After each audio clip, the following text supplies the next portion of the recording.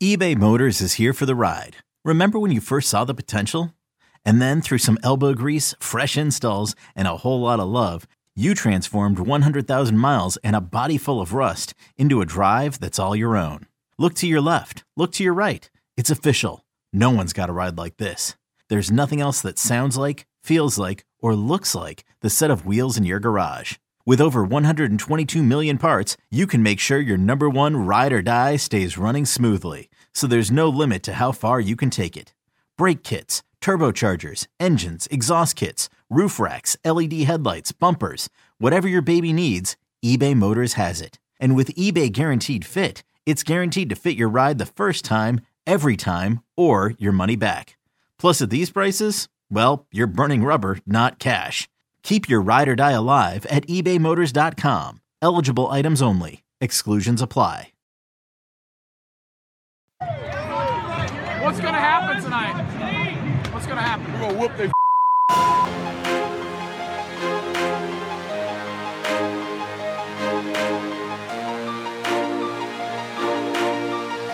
Have you gotten Rommel yet? Good morning, afternoon, evening, brunch time, lunchtime, football season time. The season is here time. New season for the Vols, new edition for Go Vols 24/7 time. Really happy to bring this guy into the fold time. And the other guy with us, he's okay time. Whatever time of day it is, boys and girls, it's the right time for the Go Vols 24/7 podcast. Wes Rucker coming to you from Fort Rucker Studio, recording this late on a Wednesday morning. Probably going to drop it late on a Wednesday night. As we said, we try to get the Thursday podcast out a little bit earlier this week because the Vols are opening the season on a Thursday.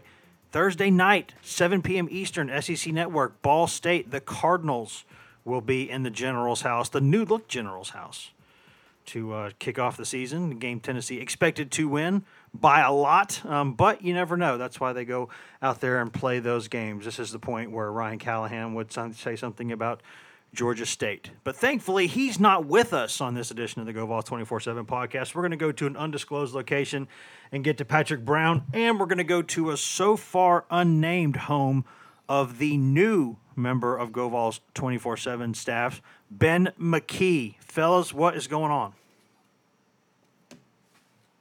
I'm going to let Ben talk first, right? I mean, and then nobody want to hear me. Well, I'm the new guy, so I was going to let you talk first. I feel like you have seniority, quite a bit of seniority on me. Not as much seniority as Wes Rucker at 43 years old, but That's true. I'm happy to be here. What's up, guys? 39 years old for another few days as it happened, but not much, man, not much. Actually, hoping that my 40th birthday flies under the radar completely. That would be ideal. So that's good.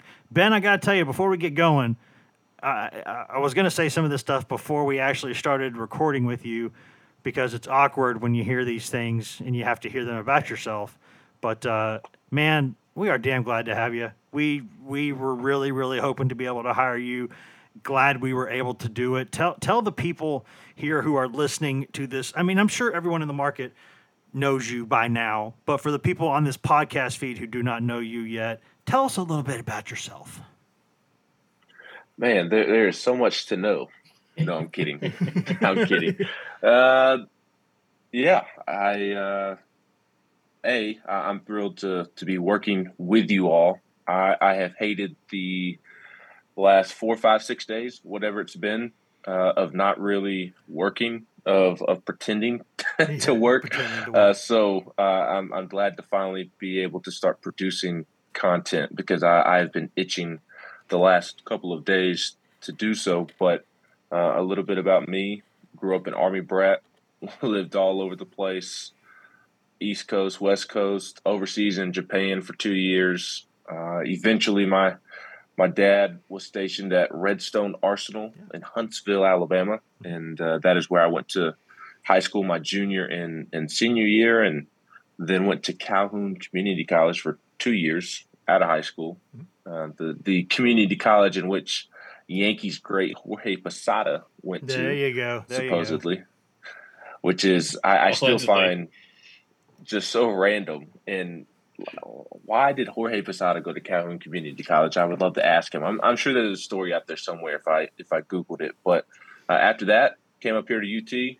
Was always aware of UT growing up. My parents are from Tennessee. Shout out to West Tennessee, good old Munford, just There you outside go. of Memphis, and Paris, Tennessee. So Tennessee was always home for my family, despite being an Army brat, and always wanted to go to UT growing up, and did. And I actually wanted to be a baseball coach and teach history, but I got into the journalism program instead of the education program, and here I am talking Tennessee athletics and writing about Tennessee athletics with you all. Yeah, and Ben has worked for, and I'm sure most of y'all know this, but just the quick curriculum vitae here. Ben went to UT, started doing really good work as a student there, then began working for various sites and websites and radio entities here in the area. Has done some work for Rocky Top Talk, did some work with our good friend of the pod, Jason Swain. And most recently worked with Brent Hubbs and the good guys over at VolQuest. So we were really, really, really happy. Ben has not only done a really good job working, he's also worked around a lot of good people. And I'm glad to bring him here and just it's just awesome that he's here and he's going to cover not just everyone knows Ben for baseball coverage because I got to tell you Ben kicked my ass a couple times good on baseball coverage. I'm not going to lie about it. He's already on my radar before then, but then you get scooped a couple times more than you'd like, and you're like, okay, I see what's going on here. But Ben's also going to pretty much cover every sport here. He's going to do a ton covering basketball, going to do a ton covering football, and going to keep up with the same excellent baseball coverage as well. So we are super excited about it. And to let y'all know, Ben has been itching. He wasn't kidding. He's been for like several, because he was at his last shop and put in his last day there and then couldn't start with us for until X days or whatever. So he basically was just sitting around clawing at the walls trying to get to work. And so that he's going to fit right in. He's going to fit right in here, Pat, because we grind here, grind, right? Yes. I remember when you told me when you were going to be possibly starting and when your last day was, I was like, oh, you're going to have a couple weeks to kind of chill there. I was like, I hope you enjoy that. And you're like, nah, I don't want to do that. So that was all I needed to know. It's good you bring up Grit and Grind because now there are two Memphis Grizzlies super fans here on the staff here. So there you go. We're gonna get belligerent and annoying during basketball season. Yeah. Yes. Yeah. Absolutely. We may start a Grizzlies tab on Go Vols 247 just for how much Grizzlies we are going to consume and discuss. Well, we're going to force it down your throat, Wes. And anytime that y'all want to go see the Grizz, I'll give you an open invitation to sleep at the guest room at my brother's house, right there in Midtown Memphis. So right there not too far from the arena, and he goes to several games a year. So really, really, really looking forward to that. And Ben's going to be good because his sports fandom runs the gamut. I don't know if it's because of the Army brat thing that's geographically confused, but so it's Grizzle, and it's Yankees, and it's Chelsea FC, right? And Steelers, right? Steelers. Those are the main three. Chelsea is a relatively new experience. Me and my buddies from school, we all thought it'd be funny to adopt a team, a Premier League team, and try to follow them. So that's more on the newer side, fresher side of things. I picked Chelsea because they don't wear the color red, and they have Captain America. At least they did at the time. Looks like they're about to no longer have Christian Pulisic, but that's why I went with Chelsea. But Yankees, Steelers, and Grizz, those are my main three. And yes, you're correct. The fact that I was moving around growing up is why I am geographically confused. I lived in New York for 4 years when I was getting into baseball, and Derek Jeter was on the television every day. So Derek Jeter's my favorite athlete. Him and Peyton are my two favorite athletes ever. So that's how I became a Yankees fan. And the Steelers were somewhat on the TV, being up there in the Northeast. And as a kid, I just loved Jerome Bettis. The bus, and I just rolled with it. I kept it up, and then silly me as a kid, I thought it was cool that they had a quarterback named Ben as well. There you go. There you go. And that's actually a pretty good transition to start talking about Ball State, because apparently if Jerome Bettis was the bus, Ball State has a Winnebago in the backfield. And this guy, he's not their starter because they got a couple other guys who play ahead of him. This kid's a freshman, but they have a freshman on their football team as a running back who is 5'8" and 252 pounds. And honestly, since I discovered that information about 25 minutes ago, that has been all I've really thought about. Give the man his name. Put the man's name out there. Put some respect on it. Let's get to his name. Let's make sure we're pronouncing it correctly. It is, of course, I don't have the tab pulled up. I got to be prepared, Wes. I am prepared, sort Dean of. Shaka Griffin II, 5'8". Oh, I was looking at a different 5'8". They had 2 5'8" running backs then. Yeah, well, this one. Never mind that. Yeah, this one stands out because he's 252 pounds. Probably goal line back. Yeah, That's a little bit different. That's a Winnebago right there. But no, in all seriousness, this is a game that for most of these podcasts, or game previews, you would think you're going to talk a lot about the opponent. And we're going to do that in this case too. We're not going to not give Ball State their due, because this is a team that won the MAC 2 years ago, finished the season ranked 2 years ago, went to a bowl game again last season. Replacing a quarterback, replacing, I believe, 5 of its 8 leading tacklers. I said 7 of 8 earlier. That's incorrect. Pat corrected me. It is 5 of 8. So a coach that's been there for 7 years, so you imagine the systems are pretty familiar to them. I don't think this is a team probably – I mean, the lines moved from, 30 to 36 or so in the past week, but this is a team that's going to come to Knoxville, went to Penn State last year, been to a lot of places. They play these one money game per year at least. They're not going to be maybe awed by the experience. They're probably here to play a football game.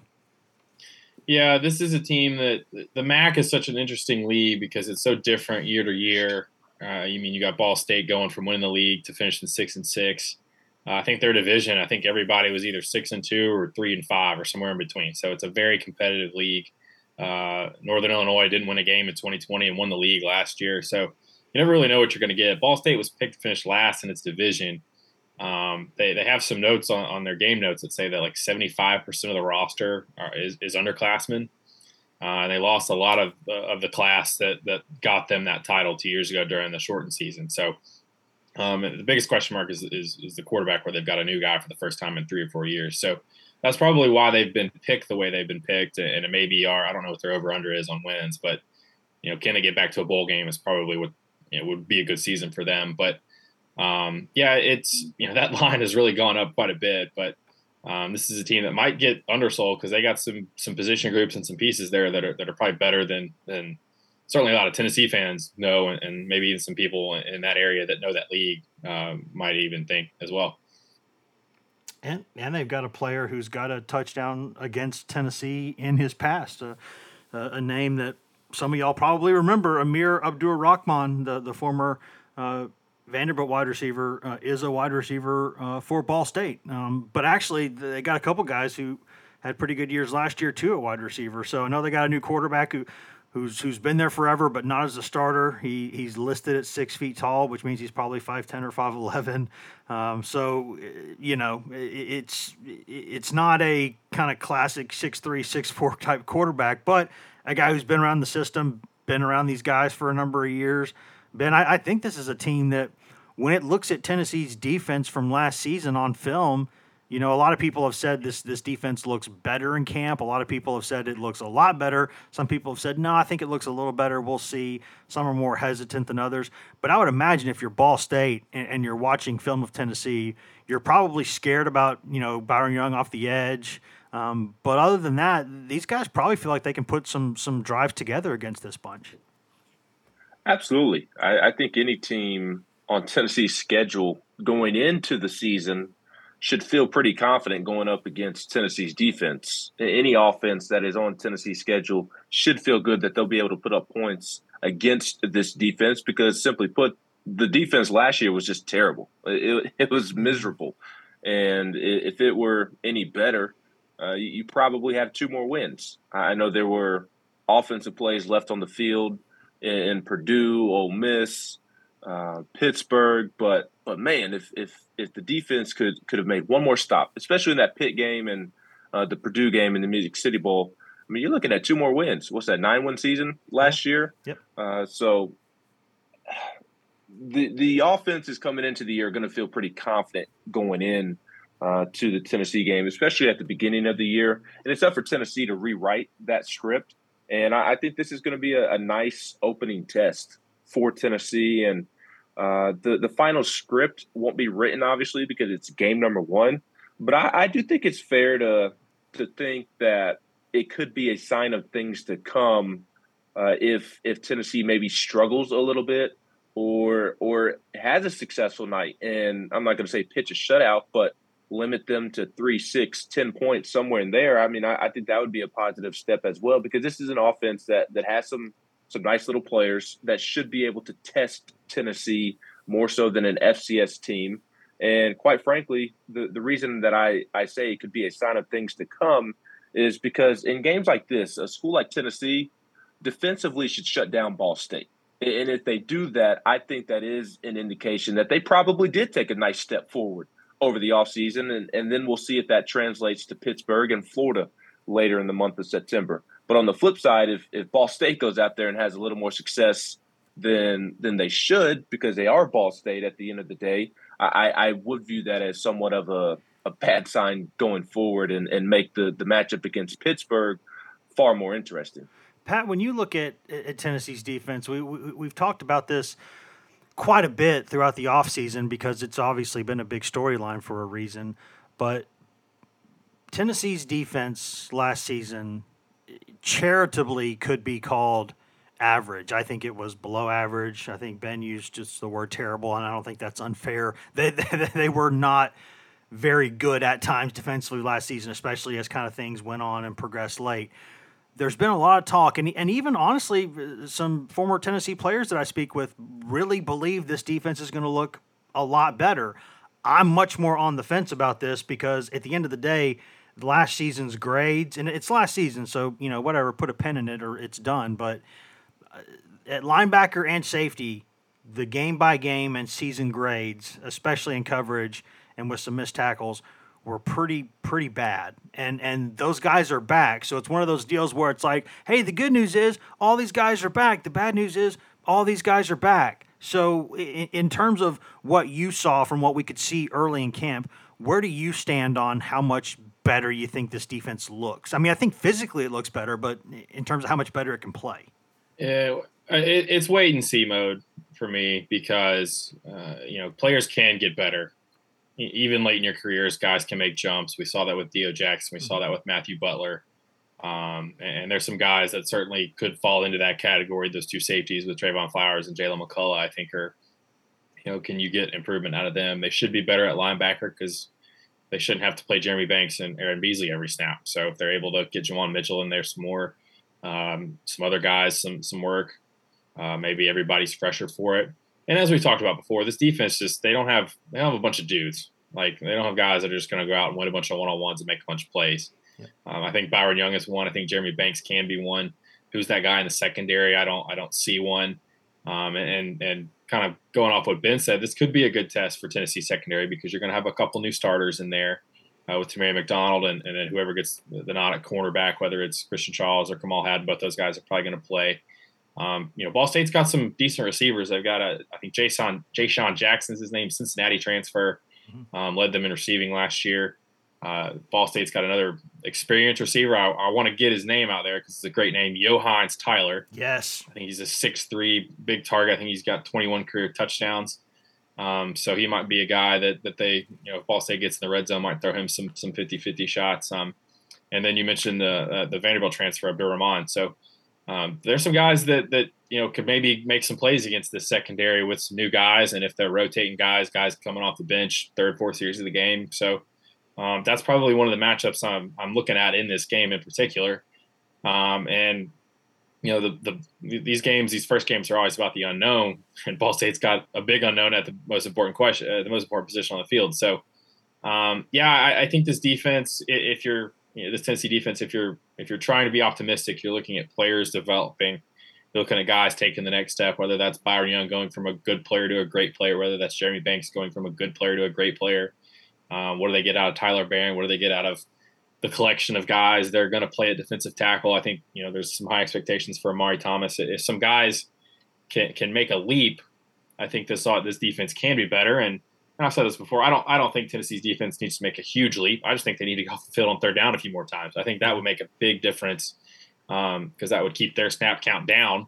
I know a lot of people saw some of the snaps they played last season and say, well, that's because the offense went so fast. No, it's frankly because the defense could get off the field in 3rd and 10. So if Tennessee's defense is able to be more effective in those key situations, then that's going to help this defense get just a little bit better. And as we touched on, a little bit better might have won them 2 more games last season. So if they're just a little bit better, then you would expect that to show up in the win column. Yeah, it would be nice if they would occasionally mix it up and get a stop on 3rd down. Just try it on, see how it looks. Hashtag analysis. See how it works. Just try. You know what? If it's 3rd and 9, let's let the other team get 8 or fewer yards on this play. Let's go for that. That would be if ideal. you let them get 8, they might go for it on 4th and 1, and then you're in a whole other mess. That's true. Okay, so if it's 3rd and 9, hold them to a gain of less than 4 yards. Try to do that. So that's the new plan. There is a lot more to discuss about this game. I actually want to ask Ben too about his thoughts on preseason camp in general, because we've had he's been there pretty much every day too, like we have, but we've not been able to talk to him about it. So now Ben can talk about it, what he saw in camp, some storylines going into the first game, some guys we're looking forward to seeing out there, what newcomers we might see, any guys who look like we're predicting to make a big jump this season. So many different angles to approach this thing. But before we do that, we're slightly overdue for a break. So we're going to step away for just a second, pay some bills, listen to products, services, in-house ads, etc., and then we'll be right back here on the Go Vols 24/7 podcast. Hashtag ad. Okay, picture this. It's Friday afternoon when a thought hits you. I can spend another weekend doing the same old whatever, or I can hop into my all-new Hyundai Santa Fe and hit the road. With available H-Track all-wheel drive and 3-row seating, my whole family can head deep into the wild. Conquer the weekend in the all-new Hyundai Santa Fe. Visit HyundaiUSA.com or call 562-314-4603 for more details. Hyundai, there's joy in every journey. Introducing the Two-Way V4, where groundbreaking fuel cell technology meets fresh foam cushioning for the ultimate performance. With Fuel Cell, each step feels explosive, delivering unparalleled energy return. Paired with fresh foam, experience maximum comfort throughout the game. Its lightweight textile upper offers support and breathability without sacrificing agility. Whether you're hitting the clutch shot or locking down the opposition, the Two-Way V4 gives you the tools to play at a high level. Learn more and purchase the Two-Way for yourself at NewBalance.com.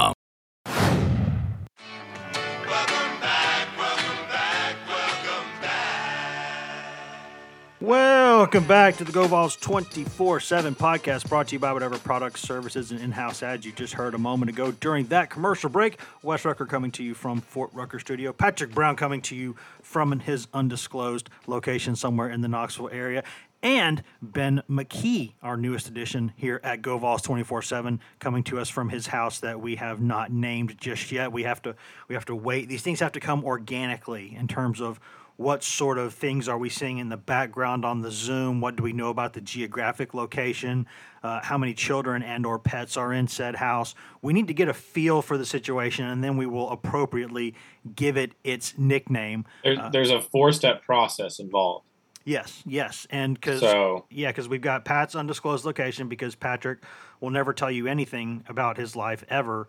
I think I don't know how many years I've known the guy now, and every time I hear something new, I'm like, oh, that seems like a big deal. Why didn't I know that? Because Pat, if I'm an oversharer, Pat's the undersharer. He's the Ron Swanson of our staff.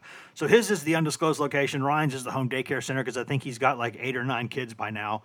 They've got, I don't know how many kids they've got over there, but it seems like a lot. We call yours a studio because it looks like you're hosting American Bandstand. Yeah, that's true. With all your equipment. Yeah, because I need to fix this and do like the whole classic bookshelf background thing, all that.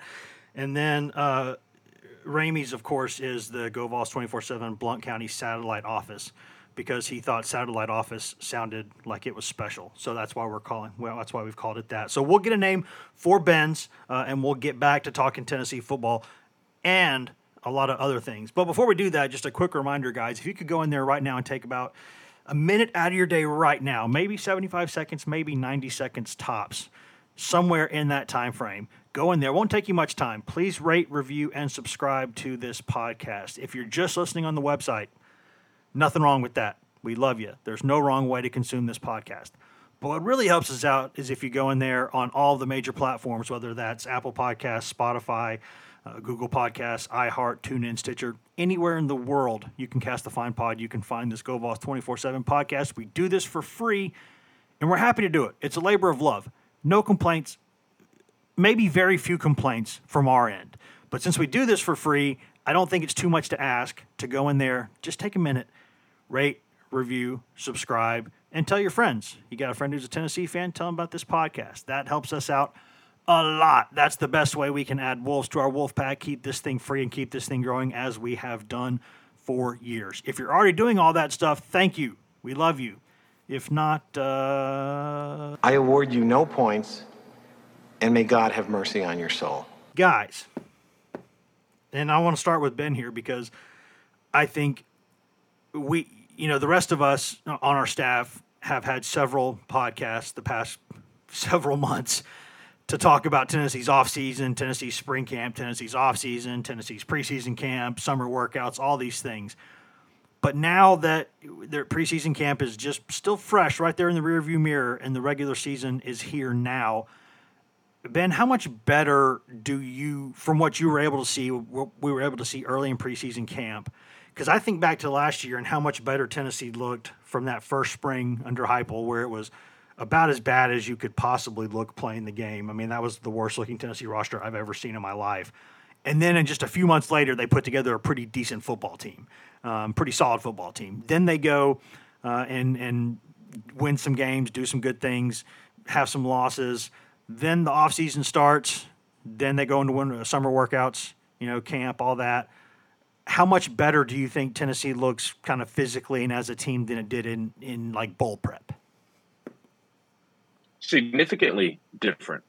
You can distinctively tell that all the guys had a really nice offseason in the weight room. And I say all the guys, not literally every single one of them, but the majority of the team looks vastly different. And going off of what Patrick was discussing with the defense last segment, that is the most noticeable difference for me in terms of speed and physicality and muscles and definition on the body. Like, you can tell a difference. I think of the safeties, Trayvon Flowers and Jalen McCullough, especially Jalen McCullough, who has slimmed down.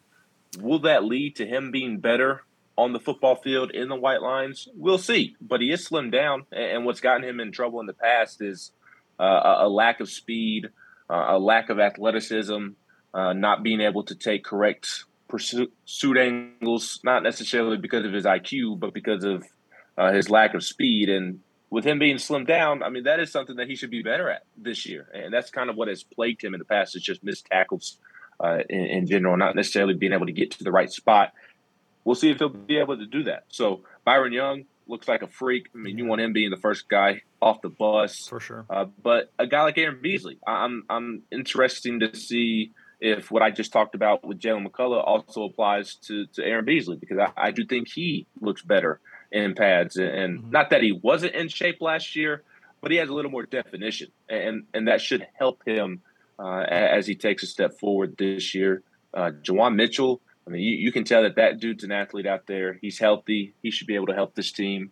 And a lot of the defensive linemen, they look in real good shape for defensive linemen. Amari Thomas, yeah, he's a big old boy, but he's a pretty toned up big old boy. And you have several of those type of guys along the defensive line. And really one takeaway I had from camp was that the freshmen, for the most part, look really good. There was some talk from people who just live and die by the recruiting rankings that, too many 3 stars and not enough high-level 4-star and 5-star guys, and I get it. That's really the only resource we have to go off of in terms of evaluating recruits. But you look around, and all of a sudden, Dylan Sampson, who was a 3-star. Yeah, sign me up for those 3 stars if that's what they look like. Yes, correct. Justin Williams-Thomas, he's a guy that came on late in the process. Squirrel White, I don't know what he ended up being, but he was a highly ranked 3-star, low 4-star that really didn't have a lot of buzz in the recruiting process until the end when Auburn tried to swoop in late and steal him. I mean, he's a guy that's going to have a nice career at Tennessee. Caleb Webb, Chaz Nimrod, there's reason to be optimistic about them. I don't expect any of the 4 freshman offensive linemen to play this year unless it's Addison Nichols. Mm-hmm. But it sounds like they still like the long-term potential of those guys. You look on the defensive side of the ball, James Pierce, Josh Josephs, they're going to have a chance to help Tennessee this year for sure. And in the coming years, most definitely, Tyree West fits in that same billing. You look at the linebacker core, Elijah Herring, that guy's going to play football. He kind of reminds me of Jalen Reeves-Maben in terms of being a 3-star guy that is just going to come in and be a really solid linebacker in this SEC for 3, 4, 5 years, however long it is. Caleb Perry, he's a freak athlete that they like, who was a 3-star from Kentucky. Really freakish athlete. Yes, and if he can learn the linebacker position, he's going to have a great career because, like you just said, he is a freak athlete. And then I'm president of the Christian Harrison fan club, or I have the most stock in Christian Harrison of anybody. I am leading that train. I think he's going to be a terrific player for Tennessee. I would be surprised if he's not.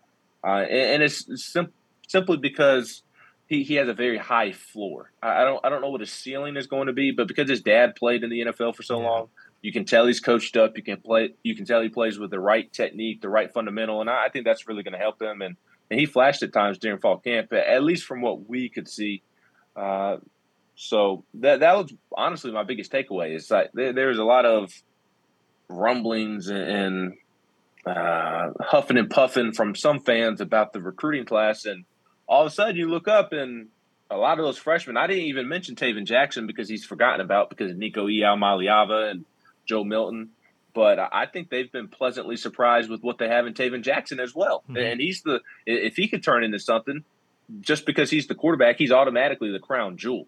So all of a sudden you're looking at a freshman class that some were upset with because there are too many 3-stars, not enough 4 and 5 stars, and there's a lot of potential scattered all across the field. Yeah, if guys like Dylan Sampson and Jordan Phillips are what 3 stars look like, I would like a lot of 3 stars. Those guys are really good. Samson was a 4-star from our guys. He did. He was a 4-star.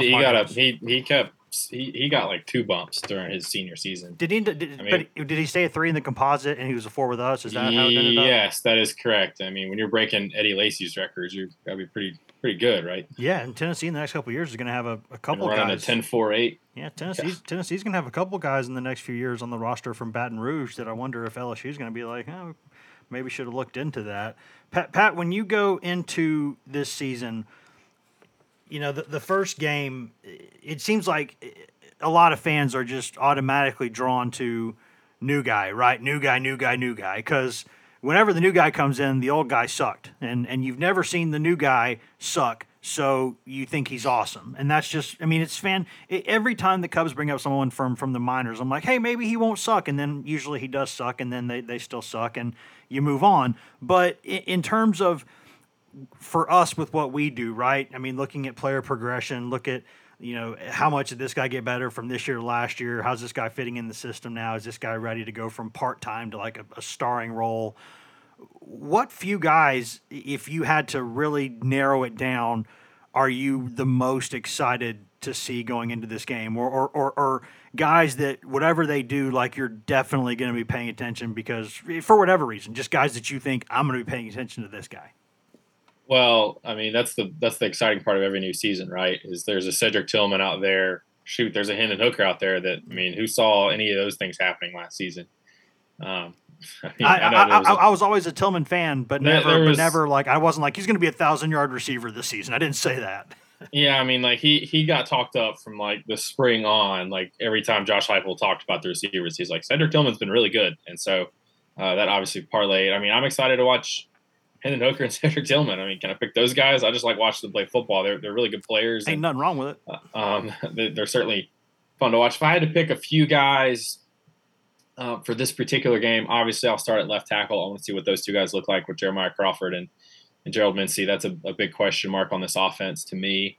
Is first of all, who takes that job, and then who ultimately ends up winning it, and how do they play? I think Crawford probably starts. I think Mincey might have the higher ceiling of the two. And there's some that think he's the more talented player, but sometimes that doesn't always play out that way. I think also on offense, I want to see what Jabari Small looks like at 215 pounds. You know, he's a guy that's had a really good offseason. Jalen Hyatt's another guy that you hope if you're Tennessee that all the work he puts in, he doesn't go out in the first game and have like 2 catches for 10 yards, because then what does that do to him mentally? Yeah, he might be a forced touch guy given how much they've talked about him. Right. I mean, you want to see what you want to see all that hard work pay off right away if you're him and if you're Tennessee. And then what do they get out of Brew McCoy? I think they've got to temper some expectations there. I think he's going to be a good player in this offense. He may not show it the first game, so but he might go out there and make some big plays. So those are probably guys on offense. On defense, I'd probably can Tamir McDonald take everything he's done in the offseason, everything he's done in the preseason, and translate it. That was a guy I did not see that coming going into camp, going into the preseason. Memphis guy too. Memphis. Yeah, and his former teammate at Whitehaven, Bryson Easton's another guy that's had a good offseason and is going to play on the defensive line as well. A guy that came in as like a 265-pound linebacker, now he's a 300-pound defensive tackle. It's quite the transformation. That's not exactly taking a high school safety and making him a linebacker. So correct. And Jeremy Banks is another guy I like to watch play football. So I know I'm picking on Memphis guys, and it's all right. But I also, 2 more guys I want to see, Kamal Haddon and Christian Charles. Haddon plays with a lot of energy, a lot of juice. He might be a guy that gets offsetting unsportsmanlike penalty for drawing. And then Christian Charles is we talked about Caleb Perry, or Ben mentioned him being a freak athlete. I think Christian Charles is one of the better athletes on the team too. Another guy that, he was a safety last season. He's a corner now. You don't see that a whole lot anymore, right? I mean, you see a lot of guys who play safety and star, maybe corner and star. But safety and corner, that's, you got to have a pretty unique skill set to be able to play both of those. And before he got hurt last year, he was, I think, kind of pushing to maybe play a little bit more at safety. So yes, he was. Those are some of the guys that I'm looking for. And if I had to pick one on each side of the ball, it would be those left tackles on offense, and it would be Tamir McDonald on defense, just because of what Theo Jackson gave them last year at that position. It's really important in this defense and what they want to do. Yeah, Ben, I think I would go in terms of, if you're just talking about just a couple of guys, a few guys, I would say. I'm sorry I did Ryan and named all the guys on the team. No, but I mean, it's the first season. It's what we all do. It's the natural thing to do, and I don't think you should be shamed for that, Pat. I don't think you should be shamed for it.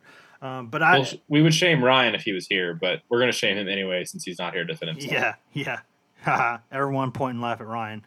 I would look at probably I'm really, really looking forward to watching Tamir McDonald play. I've always been a believer in him as a player, and I always think it's interesting when as soon as Wesley Walker commits to Tennessee, people assume he's going to be the star, right? They just assume that this guy's been doing it at Tech. He's been a good player there. He's got a lot of experience. Tennessee's replacing Theo Jackson, yada, yada, yada. And Tamir McDonald's like, the hell with that. I got another idea. I'm going to go out there and have a great offseason. I'm going to go out there and have a camp. And then he got an assist when Walker got hurt for a while, obviously. But there he goes. And you would like to see him go out there and make a couple of big plays, do some good stuff out there in the opener to get that confidence going. I'm also definitely looking at both Jalen Hyatt and Brew McCoy offensively. Just how much do they force touch Hyatt? Do they really, really get him the ball to make sure that he gets off to a good start to get his confidence going? And with McCoy, how much is he going to play? Because, Walker Merrill's had a really, really, really good offseason too. And so I imagine that McCoy's going to be the guy in the long term. But for now, I mean, I think Walker Merrill's going to play some too. Those would be my guys. And then I really, really, really want to see Jalen Wright and Dylan Sampson both get the football. And no offense to Jabari Small, who I think's had a great offseason. I think he's going to be their leading rusher, yada, yada. But I've always been a big believer in Jalen Wright. And I saw Dylan Sampson like the first day this year in camp. And I was like, I like that kid. That kid can run. That kid looks good. So those would be the names for me. How about you, Ben? What are you looking forward to looking at? Yeah, how can you not list off the entire roster for the first game? Because there's new, obviously, new toys, Brew McCoy, Dylan Sampson. You want to see those guys in the offense. You want to see how Walker Merrill carves out his role. At left tackle, Gerald Mincey and Jeremiah Crawford. Mincey is definitely new. Crawford is pretty much new because he didn't play a ton last year, and that position is going to help dictate Tennessee's season and dictate how good the offensive line can be. So you look at both sides of the ball at all the new and are excited to see all the new pieces. But then I'm also very curious to see what the returning players look like. And I believe it was Pat earlier who said that this defense I'm still kind of on the fence about, and I am too. I'm still in believe it when I see it mode with the defense because it's pretty much the same guys coming back. I mean, you made a couple of additions, and I think Wesley Walker is certainly going to play. Juwan Mitchell is going to be somewhat of an addition because he sat out last year due to injury, but also Juwan Mitchell and he was hurt when he was playing more. Yeah. Right. The bigger thing with Juwan Mitchell is he needed to buy in to what all Tennessee was doing, get it straight in the head so he could be successful in between the lines. And it sounds like he's done that. So, but Jeremy Banks, Aaron Beasley, Jalen McCullough, Trayvon Flowers, Warren Burrell.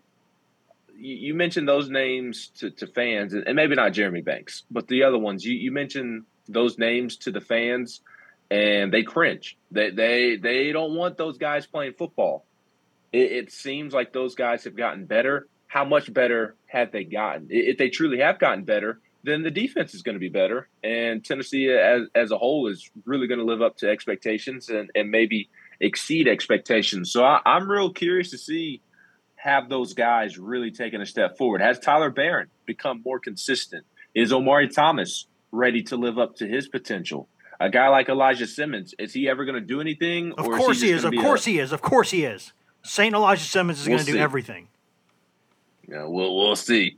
Bryson Eason, is this the year he steps up and really grabs a role? Karat Garland, the offensive line, are they going to take a step forward this year? Cooper Mays, Javonte Spraggins, how much can they improve?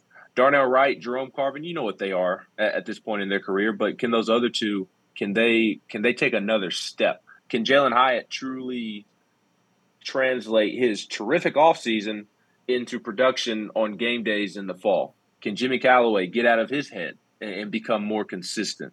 There's so many questions going into the opener. And then, obviously we're not going to mention Cedric Tillman or Hendon Hooker or Jabari Small because we know what they're going to give Tennessee. But I'm excited to see how much Hendon Hooker has improved. I mean, he had as good of a fall camp as anybody. He maybe had the best fall camp of anybody, and they're saying that he has really improved this offseason.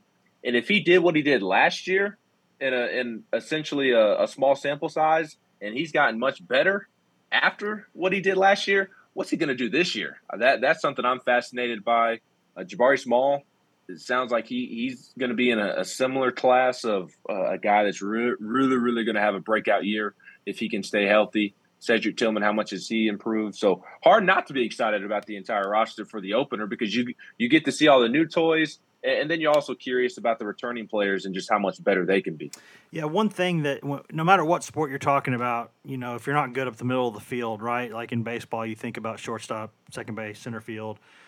You got to be good in the middle of the field, and defensively, Tennessee's middle of the field has got to take a step forward, and that's sort of going to tell the story for that group, I think, for the season, regardless of what Byron Young does, because his pass rush and a more consistent Barron obviously would help.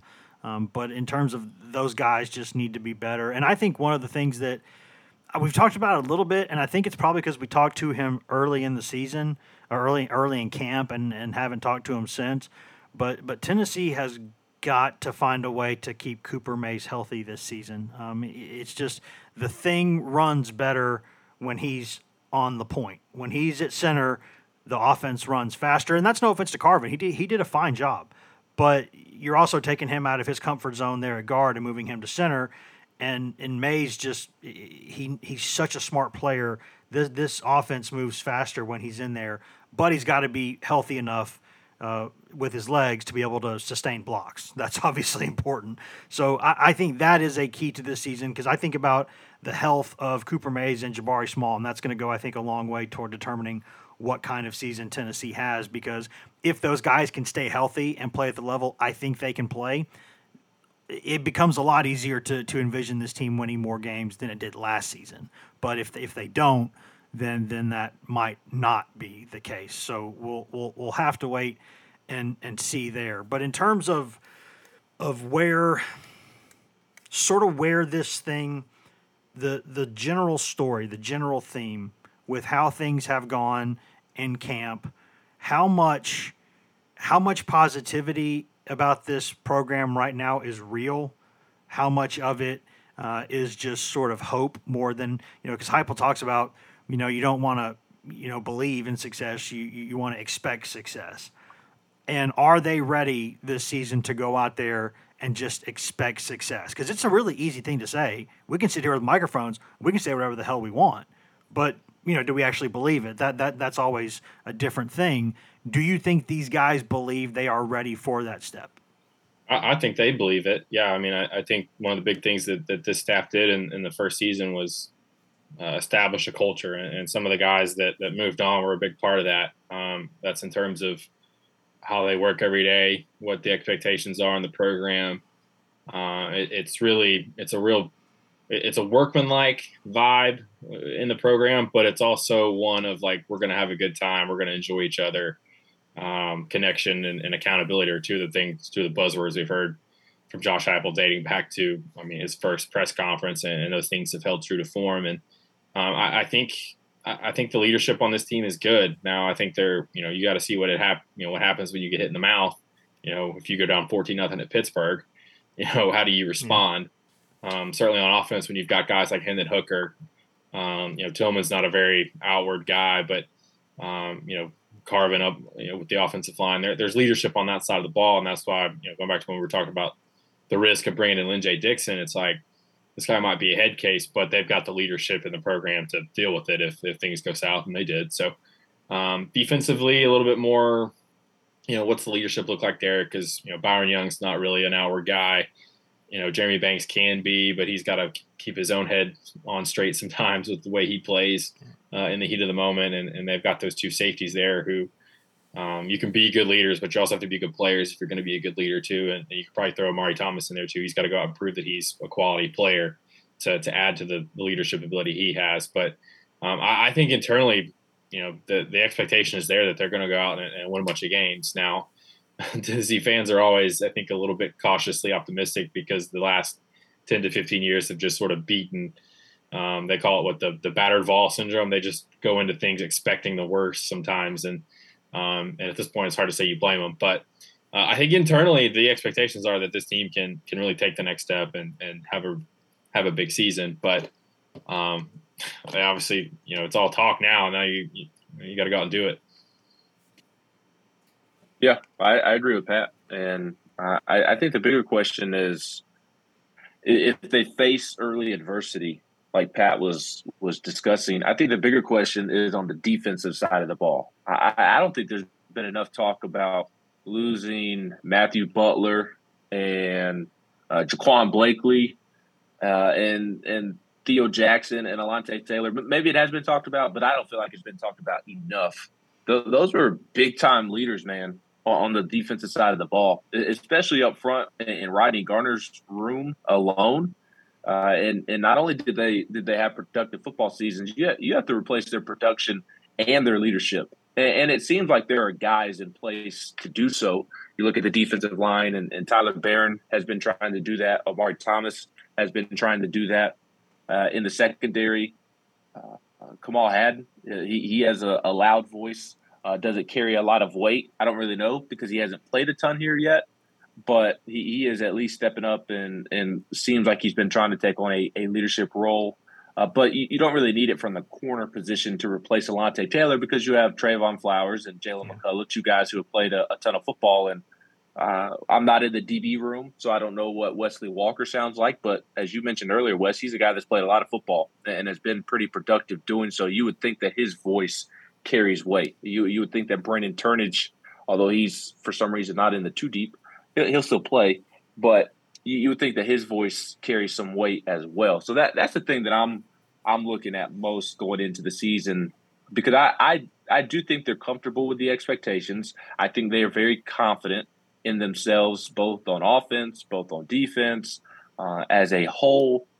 But when adversity hits, who's going to walk away from it, and who's going to face it head on? That's always the question, because adversity will hit at some point, whether it's the Pitt game, the Florida game, LSU game. It's going to hit at some point, and you need your leaders to step up and kind of lead the way. So I'm confident that this group is confident in themselves, and that is big, because I don't know that they had that at the beginning of last year. Credit to the staff for instilling that within just a year and a half. But when adversity hits, is the leadership going to be strong enough to withstand that adversity? Yeah, and the last thing I wanted to discuss before we get out of here is sort of relates specifically to this game, but also a little bit beyond this game, because Tennessee's season, to me, everyone knows and look at the schedule, right? You know, Tennessee wants this to be the year that it, you know, goes up there and beats Georgia, beats Alabama, all those things. I get it. But so much about what's ultimately going to make this season a success or not comes in those second and third games of the season. They're both really, you know, those games are right there.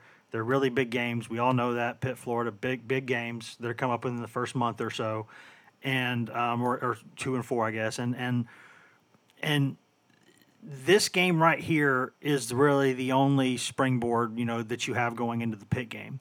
How much, if you're Tennessee, how do you balance the fact that traditionally you don't want to show much to Pitt, even though Pitt knows your offense? It's not like it's a big secret.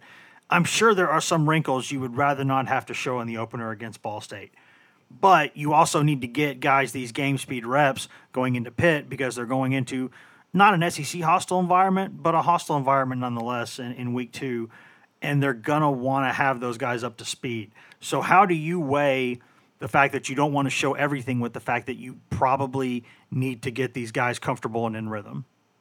Well, I think with these first games, you always have to be prepared for what you're not expecting, if that makes sense. I mean, we've seen it before where teams, you know, you watch film and expect one thing and they come out something different. And, you know, for Ball State, do they play a 3-man front? Do they play a 4-man front? They listed 12 starting positions on their depth chart. I don't know if that's some gamesmanship or that's just kind of how they roll, but, you know, and coach, you know, Josh Heupel, Alex Golesh both touched on it over the past week or so. You have to be able, players and coaches have to be able to see what you're getting and adjust quickly, because if you don't, then, you know, you could struggle. So, and with this Ball State team, they have a lot of new guys in some new places. So, and particularly quarterbacks, you don't know what their offense is going to look like with this guy at the helm, John Paddock, because he's been there for 5 years and has 34 career pass attempts. You have no idea what to expect, because he's going to be different from the guy that they had last year. So, I think defensively, you want to keep it simple so guys play fast, so you don't have busts and give up something cheap that maybe keeps this a game longer than it needs to be. Offensively, it's more about Tennessee. You know, they're going to come out and do what they do. You definitely saw last year. They kept it pretty simple in the Bowling Green game, kept it on the ground, I think rushed for over 300 yards and pulled away in that game. And then you saw a few more wrinkles in the Pittsburgh game. And it's going to be, for this offense, it's going to be matchup dependent, because Pitt's going to play differently than Ball State. If you're Ball State, you're probably going to play a lot of 2 deep safeties, try to keep everything in front of you. You don't want to give up a bunch of big plays where, you know, Pitt traditionally with Narduzzi, they play aggressively. They're very aggressive. They play aggressive on the perimeter with a lot of man coverage and things like that. So the number one objective is to win the game. The number 2 objective is to not get anybody hurt. But as a staff, I do think there is an element to keeping things simple, stick to what you've been working on the most in camp, so you can evaluate, because this is an evaluation tool. Ben, the other day you asked Heupel about, you know, how do you evaluate this game after having a full month of camp to evaluate it? And certainly as a coach, it would be hard not to put more emphasis on what you see under the lights, because that's when it's the most real. So there are those things that have to be balanced, and certainly if you're Tennessee, the best case scenario would be you get a big lead so you can play a lot of guys and get some guys snaps that need them going into those 2 big games you mentioned, Wes. Yeah, then you want to be real vanilla because you can be vanilla. At least you should be able to. It's not going to be a great sign of things to come if you can't be vanilla and, quite frankly, dominate Ball State.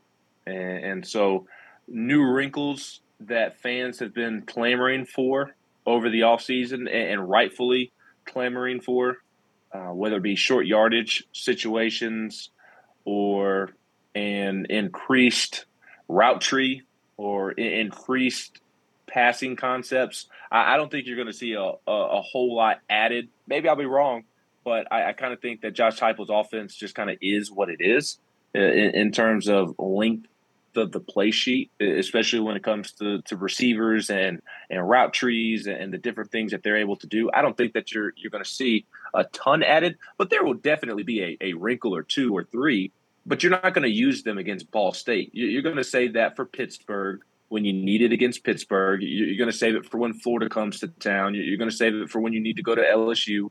I think Jacob Warren is going to be a nice red zone threat this year. I think I think that's going to be something that sneaks up on teams. Don't show him as a red zone threat against Ball State. You don't need him to be a red zone threat against Ball State. So save Jacob Warren and whatever you have up your sleeve in the red zone with him. Save that for Pittsburgh or Florida. Certainly Pittsburgh. You don't want to withhold that because I think Pittsburgh's going to be knock them out, drag them out. I think that's going to be a real great back-and-forth football game. You're going to need everything you can to win that game, in my opinion.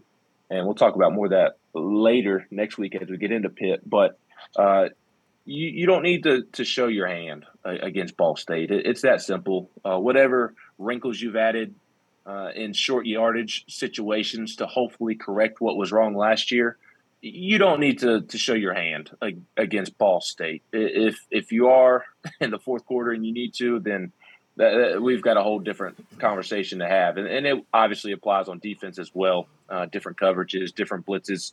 You don't need to show your full hand against Ball State. It's really that simple because from start to finish, you have enough talent to go out there and handle business and put it away early. Yeah, and Tennessee's offense under Heupel and Golesh, it's pretty much see this, do that. I mean, they kind of have predetermined things that they go to when they see certain looks. Now, there are some checks and other things, then they can spice it up when they need to, but it's typically like go in a hurry, and if you see this, you do that. It's kind of like it's built in. And that's why Heupel and those guys, they teach everything from such a basic level from the beginning, and they don't move on until everyone understands it. So there's no confusion about what they're doing, which I think is a really good basic way to teach really anybody anything. Don't move on until everybody gets it. So they know it's sort of like the back of their hand, sort of in their mind, like, okay, if I see left, I go right. If I see right, I go left.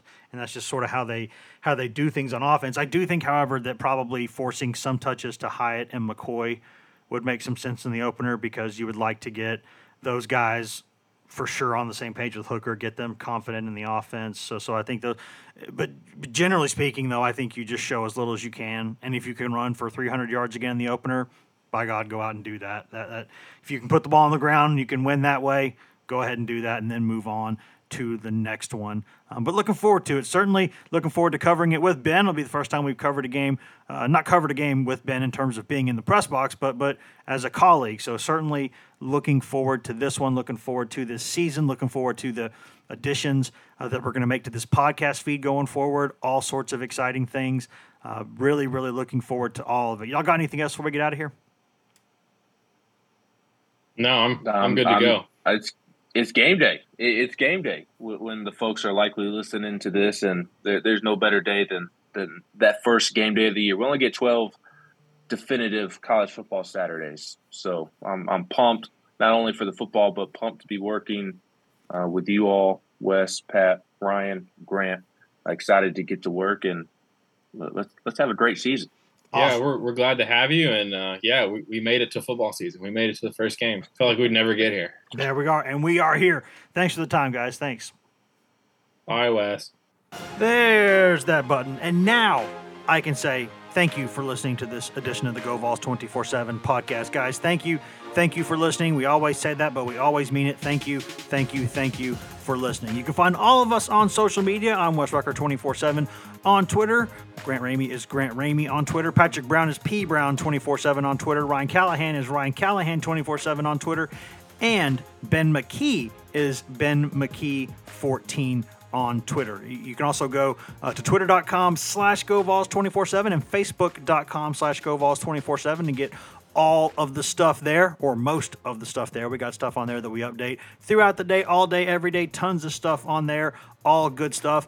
But if you want that best, most delicious, that sparkling, delicious, crystal clear East Tennessee Smoky Mountain spring water right from the tap, go directly to GoVols247.com, the best site on all of Al Gore's internets to get coverage of Tennessee football, football recruiting, basketball recruiting, Tennessee baseball coverage. We cover Tennessee baseball better than anybody out there. We got that for you. We got Lady Vols coverage with award-winning Maria Cornelius, who covers all things Lady Vols for us. You also get administration news. Basically, anytime anything happens over there at the University of Tennessee, we bring it to you at GoVols247.com. We also have 2 forums that run around the clock, the Checkerboard and the Summit, where you can go and discuss anything you want that is not political or religious in nature, 24 hours a day, 7 days a week, and we will be there to discuss it with you. Just about one of us is up just about all the time, at least. So you can go in there and do that. And you can get all of that for less than the price of one mediocre lunch per month. And that's after a free trial. And that's always. A lot of times we have better deals than that, but at least we have the 7-day free trial, and then you can start paying us. And when you start paying us, again, which is less than the price of one mediocre lunch per month, if you do that, you get access in perpetuity to Paramount Plus, which is the streaming arm of CBS, Viacom, Paramount, all of it. Get all of it right there. And you got stuff, brand new movies, exclusive shows. You get stuff from the vaults of Smithsonian, Nickelodeon, MTV, BET, Comedy Central, all of it. And obviously everything CBS has ever done commercial free. That's a $100+ annual value that we'll put in your pocket for nothing. For nothing. So we're giving you several $100s worth of stuff for less than $100 a year. Guys, that is an unbelievable deal. So please, this is a great time. Go take advantage of that now. If you haven't heard from us from a couple days, there's been a problem. We should be back here in a couple days or so. You'll hear from us very, very shortly. Until then, guys, be good to each other. Be decent to each other.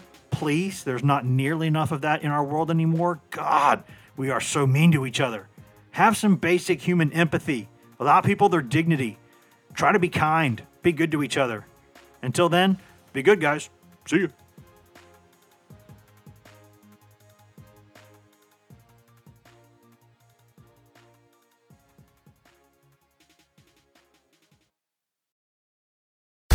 Chilling new original docuseries on Paramount Plus.